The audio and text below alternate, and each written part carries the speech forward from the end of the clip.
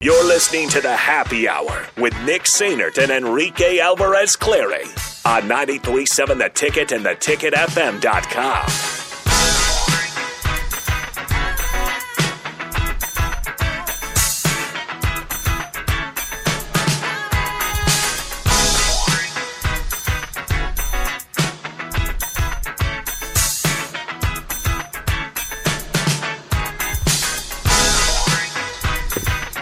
Welcome back in.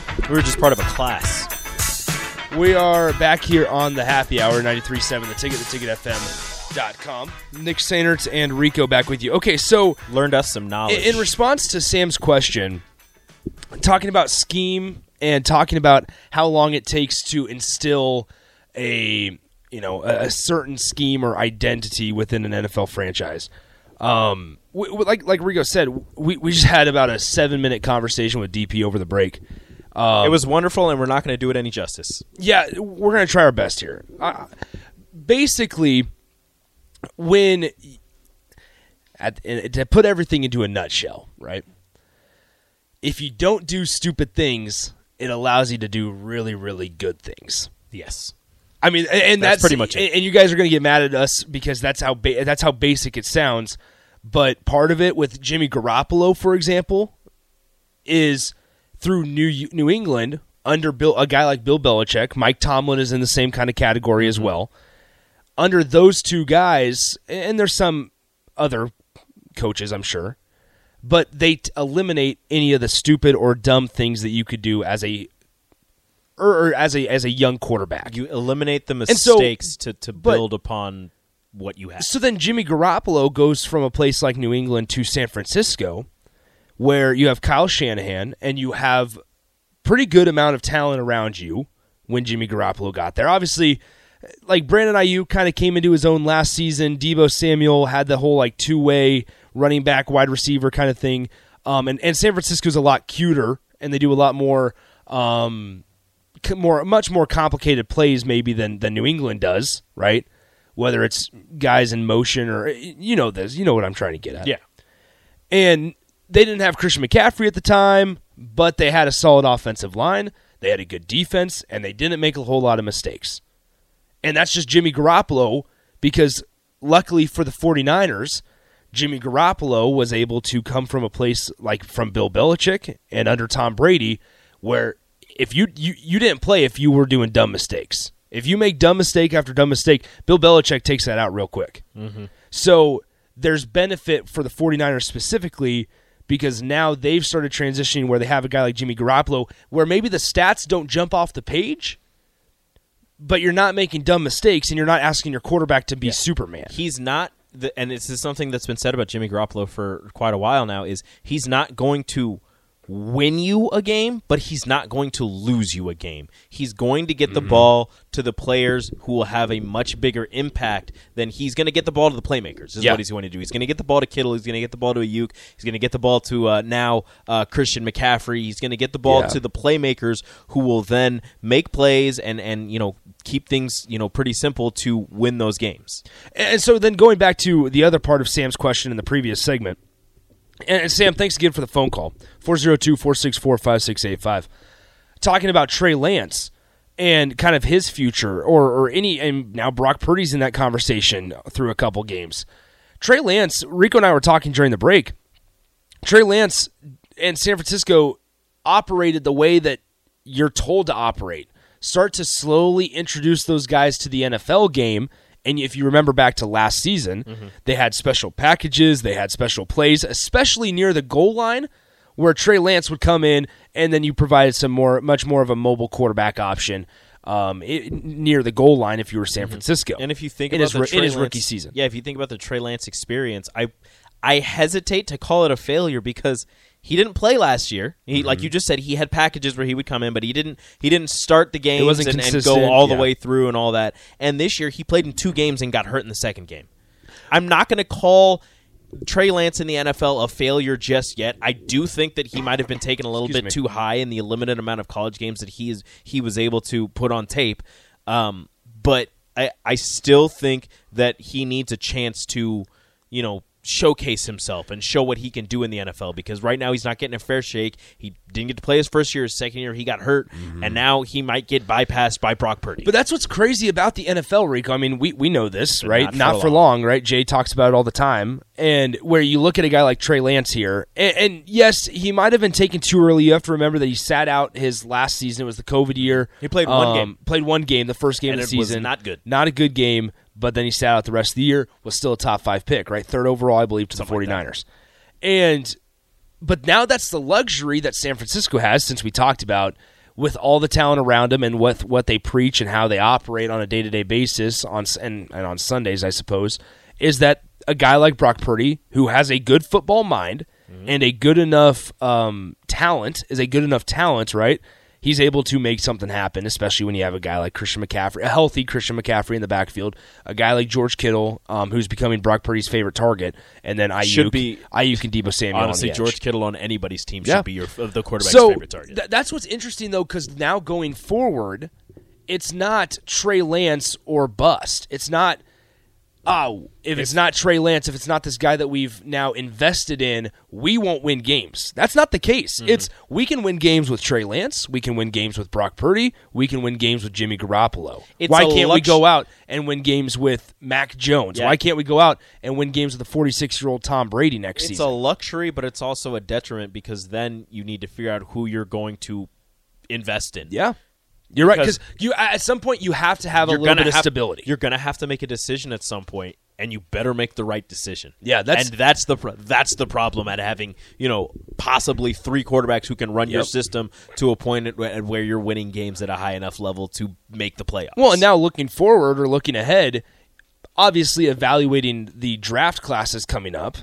I mean, you wonder, where is Trey Lance's value on the trade market right now, or where is Jimmy Garoppolo's value? I'm not sure if his. But Trey Lance is pretty much a rookie. He's so I know raw. He has 2 years in the NFL. Yes. He knows how to practice. He knows how to do all this stuff. All of that stuff. So he's got that leg up on rookies. But in terms of playing times, in terms of playing time, and in terms of tape that you have in the NFL against the talent that you're going to be facing week in and week out, he's pretty much a rookie. He doesn't have much on tape. He has 2 games that he started in the NFL. The first one was the first game of the season against Chicago, where they lost 19-10, and he didn't have the greatest showing. And then the second game was he started against Seattle, and he was 2 of 3 before he got hurt. Mm-hmm. So it's going to be interesting to kind of see going forward. I don't know if I'm envious or jealous of the position that the 49ers front office is in, because you have to decide whether or not you hitch your trailer to Brock Purdy, who, if you don't know if this is a sustainable kind of performance, is this just or flash in the pan? You're coming off of you're going into Trey Lance. You're going to commit to Trey Lance, who is still on his rookie deal and has played 2 games and then just pieces of games in his rookie year with you guys. Brock Purdy's on a better rookie deal, obviously. Or you hitch your wagon to Jimmy Garoppolo, a guy who's been there, done that for you, exactly, year in and year out. But again, it's one of the things that I Jimmy just said. Garoppolo. He's not going to win you a game. He's not going to win you the Super Bowl. Now you have to. The thing is, you have to make sure that you understand what I'm. It's. He's not going to make that spectacular play. He's not like a Patrick Mahomes or a Josh Allen or even a Joe Burrow at some points, or a Lamar Jackson especially. You're going to look back and be like, this is the play that won the game. Although he did have that overthrow that definitely could have won them a game. That's right. Against Kansas City. He's not going to win you the game, but he's going to do enough and keep you in the game long enough where he won't lose you the game until he can get the ball to a George Kittle, to a Bradley Ayuk, or a Brandon Ayuk, and they'll win the game for you by making 2 people miss and getting a first down. A better way to even categorize it this way, Rico, is that he won't lose you a game because of stupid mistakes. The way he's going to keep you in the game is by not turning over the football and just running the offense, just orchestrating the offense. As much as people might hate it, he's not going to take an unnecessary chance. Yeah. If he sees, and it's kind of what DP was talking about, is you take positive yards when you can get them. take the check down. Yeah, so it's You don't have to especially with force- a guy like Christian McCaffrey now. You don't have to force it down the field to a guy streaking down the field or a guy, running a slant, but there's, a linebacker in the window and you got to, loft it above his head just to get it above his hands and get it into the receiver's hands. If the running back is a couple of yards, like a yard forward of the line of scrimmage, dump it off to him. Let him get another 2 yards. Let him get 3 yards. Stay ahead of the chains, stay ahead of schedule, and keep the ball moving down the field. You don't. A big play doesn't have to happen every time.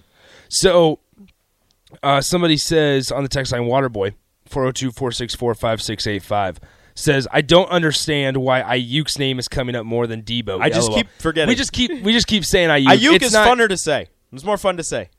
More fun. Hello. Funner? No, it's not funner. It's more fun. It's more fun I know, to say. I messed up. More enjoyable to say. It's more fun to say. Ayuk. But yeah, no, Debo. Debo is cool, though. Debo is pretty sweet. Debo Samuel. I don't know. Debo has. Ayuk. There's less. I want to be careful. I say this. Careful. Less pizzazz around Debo Samuel this year. It's because he's not playing Wide wide back. receiver and he's not wide back. He's not the Duck R. He's just a wide receiver now. He's still a really good wide receiver. But Debo back at the Duck R. But I think in terms of how they're running things, I think Debo, and this is not a slight, I think Debo's the number 2 receiver. Behind Ayuk. Statistically, he's not. No. Statistically, he's number 1. But in terms of targets and receptions and all that. Yeah. But you have to understand it was Jimmy Garoppolo for the majority of the season, not Brock Purdy, not Trey Lance either. So, all right, let's go. I like Debo Debo more than Ayuk, though. Update from the Military Bowl between the Thank you, Waterboy. Duke Blue Devils and the Gus Malzahn-led UCF Knights, Golden Knights. Forget about Gus. 7-7. Yeah, shout out to Gus Malzahn. Forget about Gus. Found a nice little nesting spot in Central Florida. Nesting spot. It's a good Cultivate the talent. That's As AD good. says, That's spread good. the seed, cultivate the talent. Nope, too far. So, all right. Waterboy says, Rico, you're crazy. I know. Thank you. And we're about to take a break. Husker basketball sold out tomorrow night against Iowa. Yes, sir. Husker Women's Hoops has a game against top 15 Michigan Wolverines tonight as well. We'll kind of talk about those two things. More specifically, men's basketball, especially because I was not expecting a sellout. I don't think And anybody was. sellout doesn't necessarily mean butts and seats. Exactly. All the tickets are sold. But tickets are sold. So that's something to kind of hang your hat on if you're a Husker fan, especially if you're Fred Hoiberg, because maybe there's a product, and this is kind of what we talked about after the Creighton game. This might be a product now that fans are excited to cheer for. They enjoy cheering for it. It is fun. Let's talk about it coming up next. We'll see. Strick should have gotten done with his workout about 8 minutes ago. I think so. If he's still alive, if he's still breathing. We'll see. We'll find out, but we'll bring in Nathan Brennan for sure for the crossover coming up next on the Happy Hour. Download our app by searching 93.7 The Ticket in your app store to stay in touch and listen all day long wherever you are. More of the Happy Hour is next on 93.7 The Ticket and theticketfm.com.